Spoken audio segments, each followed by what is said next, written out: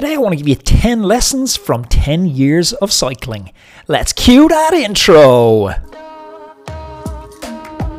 The big question is this: how do we use cycling as a tool to improve our health, our happiness and our longevity?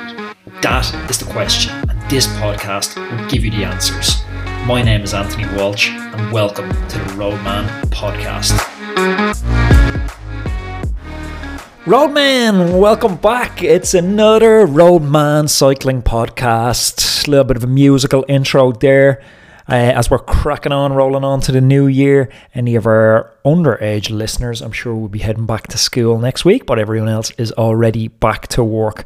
Today, what I want to chat about is 10 lessons I've learned from the last 10 years of racing. These are going to be really rapid, quick-fire lessons. Some of them are stupid, some of them took me a long time and are hard-earned, and I have the scars to prove it. Before I dive into today's podcast, folks, let me give you a renewed New Year push towards our Patreon account. Patreon is what funds the whole show. It's what pays for the hosting. It's what allows me to reach out and, cover expenses for guests who need to travel or buy equipment to come on the podcast. It's what makes the whole show tick. So you can support the podcast if you're enjoying listening to this really simply and easily by just buying me a beer once a month. Would you see me out in the bar in pre-COVID times and go, oh, you know what, bro, I've listened to the podcast quite a bit. Do you want a beer? That's all I'm asking, is to buy me a beer once a month. You can do that over on Patreon, and it's patreon.com/Anthony_Walsh. Just buy me a beer once a month, and in return, you're going to get access to the secret podcast. Ooh, no, that's the haunted podcast. That's something completely different. The secret podcast is a podcast I don't release to the general public. The next one will be coming out this weekend for the secret podcast Patreons. So sign up now to get your chance to listen to that. Okay, let's crack into 10 lessons from 10 years of racing. Lesson 1, it always slows down. The pace in a race always slows down. So if you're in a line out and you're thinking, I can't hold on, how long the pace stays lined out and lit up really depends on the level you're racing at. If you're in category 3, it slows down early. If you're in category 2, it slows down a little later. Cat 1, a little later. And then as you step up to pro, it slows down a little later. I remember being in lineouts in Canada in the Tour of Beauce, a UCI 2.1, and they just felt like they were lasting forever with, amazing riders like Philip Doignan and Francesco Mancebo driving the pace. But you know what? It slows down eventually. Lesson 1, it always slows down.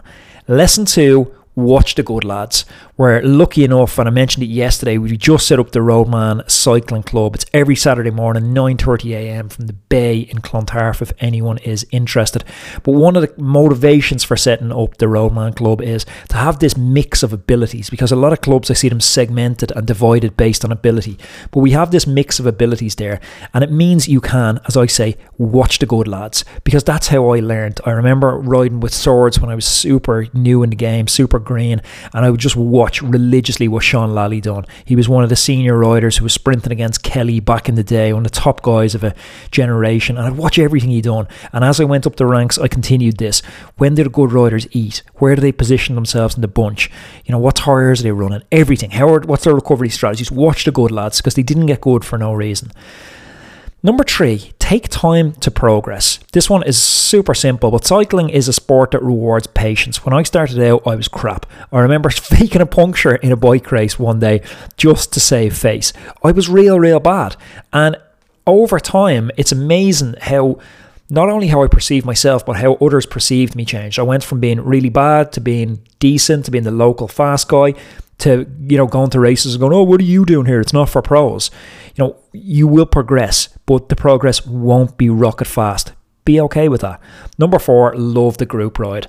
The group ride is such a magical place in cycling. It's an environment it's a safe environment, but it's a learning environment, and it's miles go easier with friends, and it's so central and beautiful to our sport. It's something worth cherishing, and it's something worth protecting. I've done full podcasts on that, so I'm not going to harp on it. And again, it's another one of the reasons I set up Roadman Cycling Club, that I just wanted to preserve everything that's good about the group ride, and really in the painted in the tradition of like le métier, as the French say. It's the idea of an apprenticeship where you start out like an apprentice coming into a group ride with humble tools, and you progress as the weeks and the months go by until you become part of something cherished, which is the group ride. And like the idea of becoming a part of the group, that's the ultimate prize. It's not being the fastest in the group or the strongest in the group or the loudest or the funniest.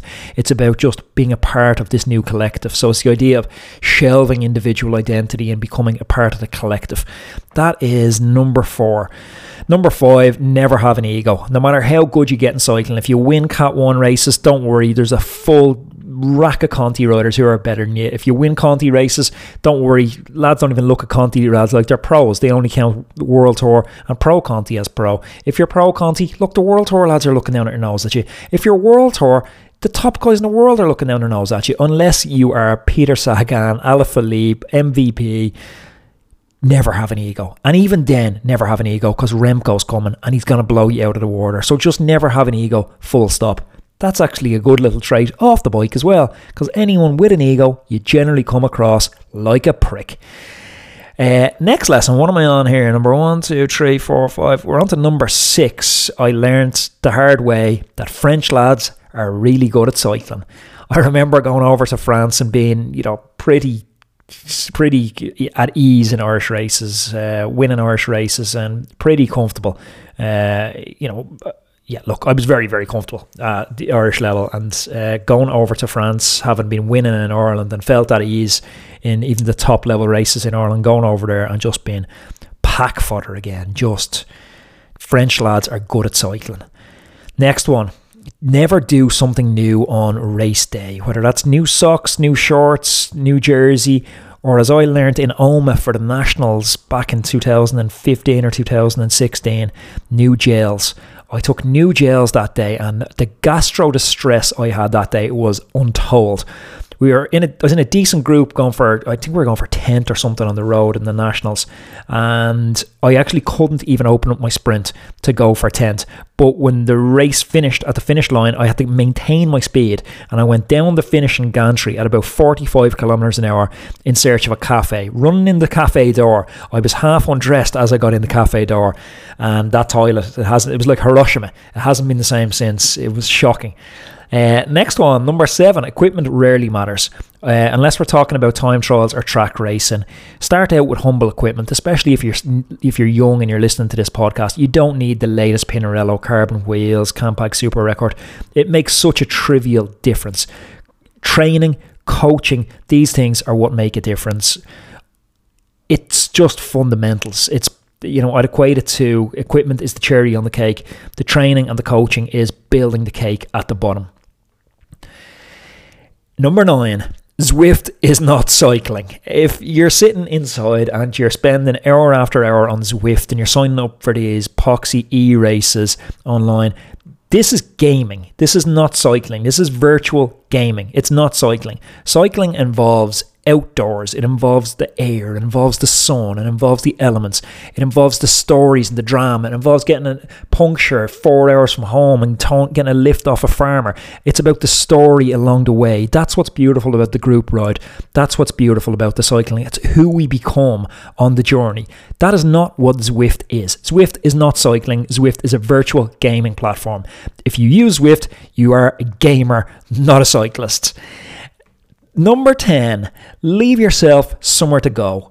It's something me and my training partners have always said, leave yourself somewhere to go. So it's January now. Like if you're training, just absolutely full stick at the moment. Where's the progression in February? Where's the progression in March? Always leave yourself somewhere to go. I remember one of my training buddies, Sean McKenna, and it was the easiest example of leaving yourself somewhere to go. The first year we trained together properly in Ireland, he was really, really strong, one of the best riders in Ireland, but he only rode the bike Tuesday, Thursday, Saturday, Sunday.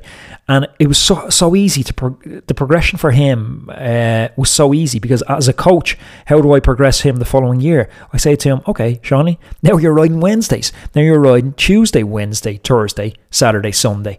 It's so easy. Leave yourself somewhere to go. don't peak too early. There's all other, ways of saying that, but leaving yourself somewhere to go is such a nice, casual way of saying it, and it makes such sense. There we go. There is 10 lessons I have learned from the last 10 years of cycling, and they are in quick fire. It always slows down. Watch the good lads. It takes time to progress. Love the group ride. Never have an ego. French lads can cycle. Nothing new on race day. Equipment really matters. Zwift is a gaming platform, and leave yourself somewhere to go. Roadman, this has been another Roadman Cycling Podcast. Thanks for tuning in. I'm going to catch you again tomorrow. Hey Roadman, it's Anthony again. Just before you head off, real quick, I just want to mention the Roadman Blueprint. It's the ultimate coaching package. It's 4 months long. It's 4 months of one-on-one coaching sessions with your own professional Roadman cycling coach.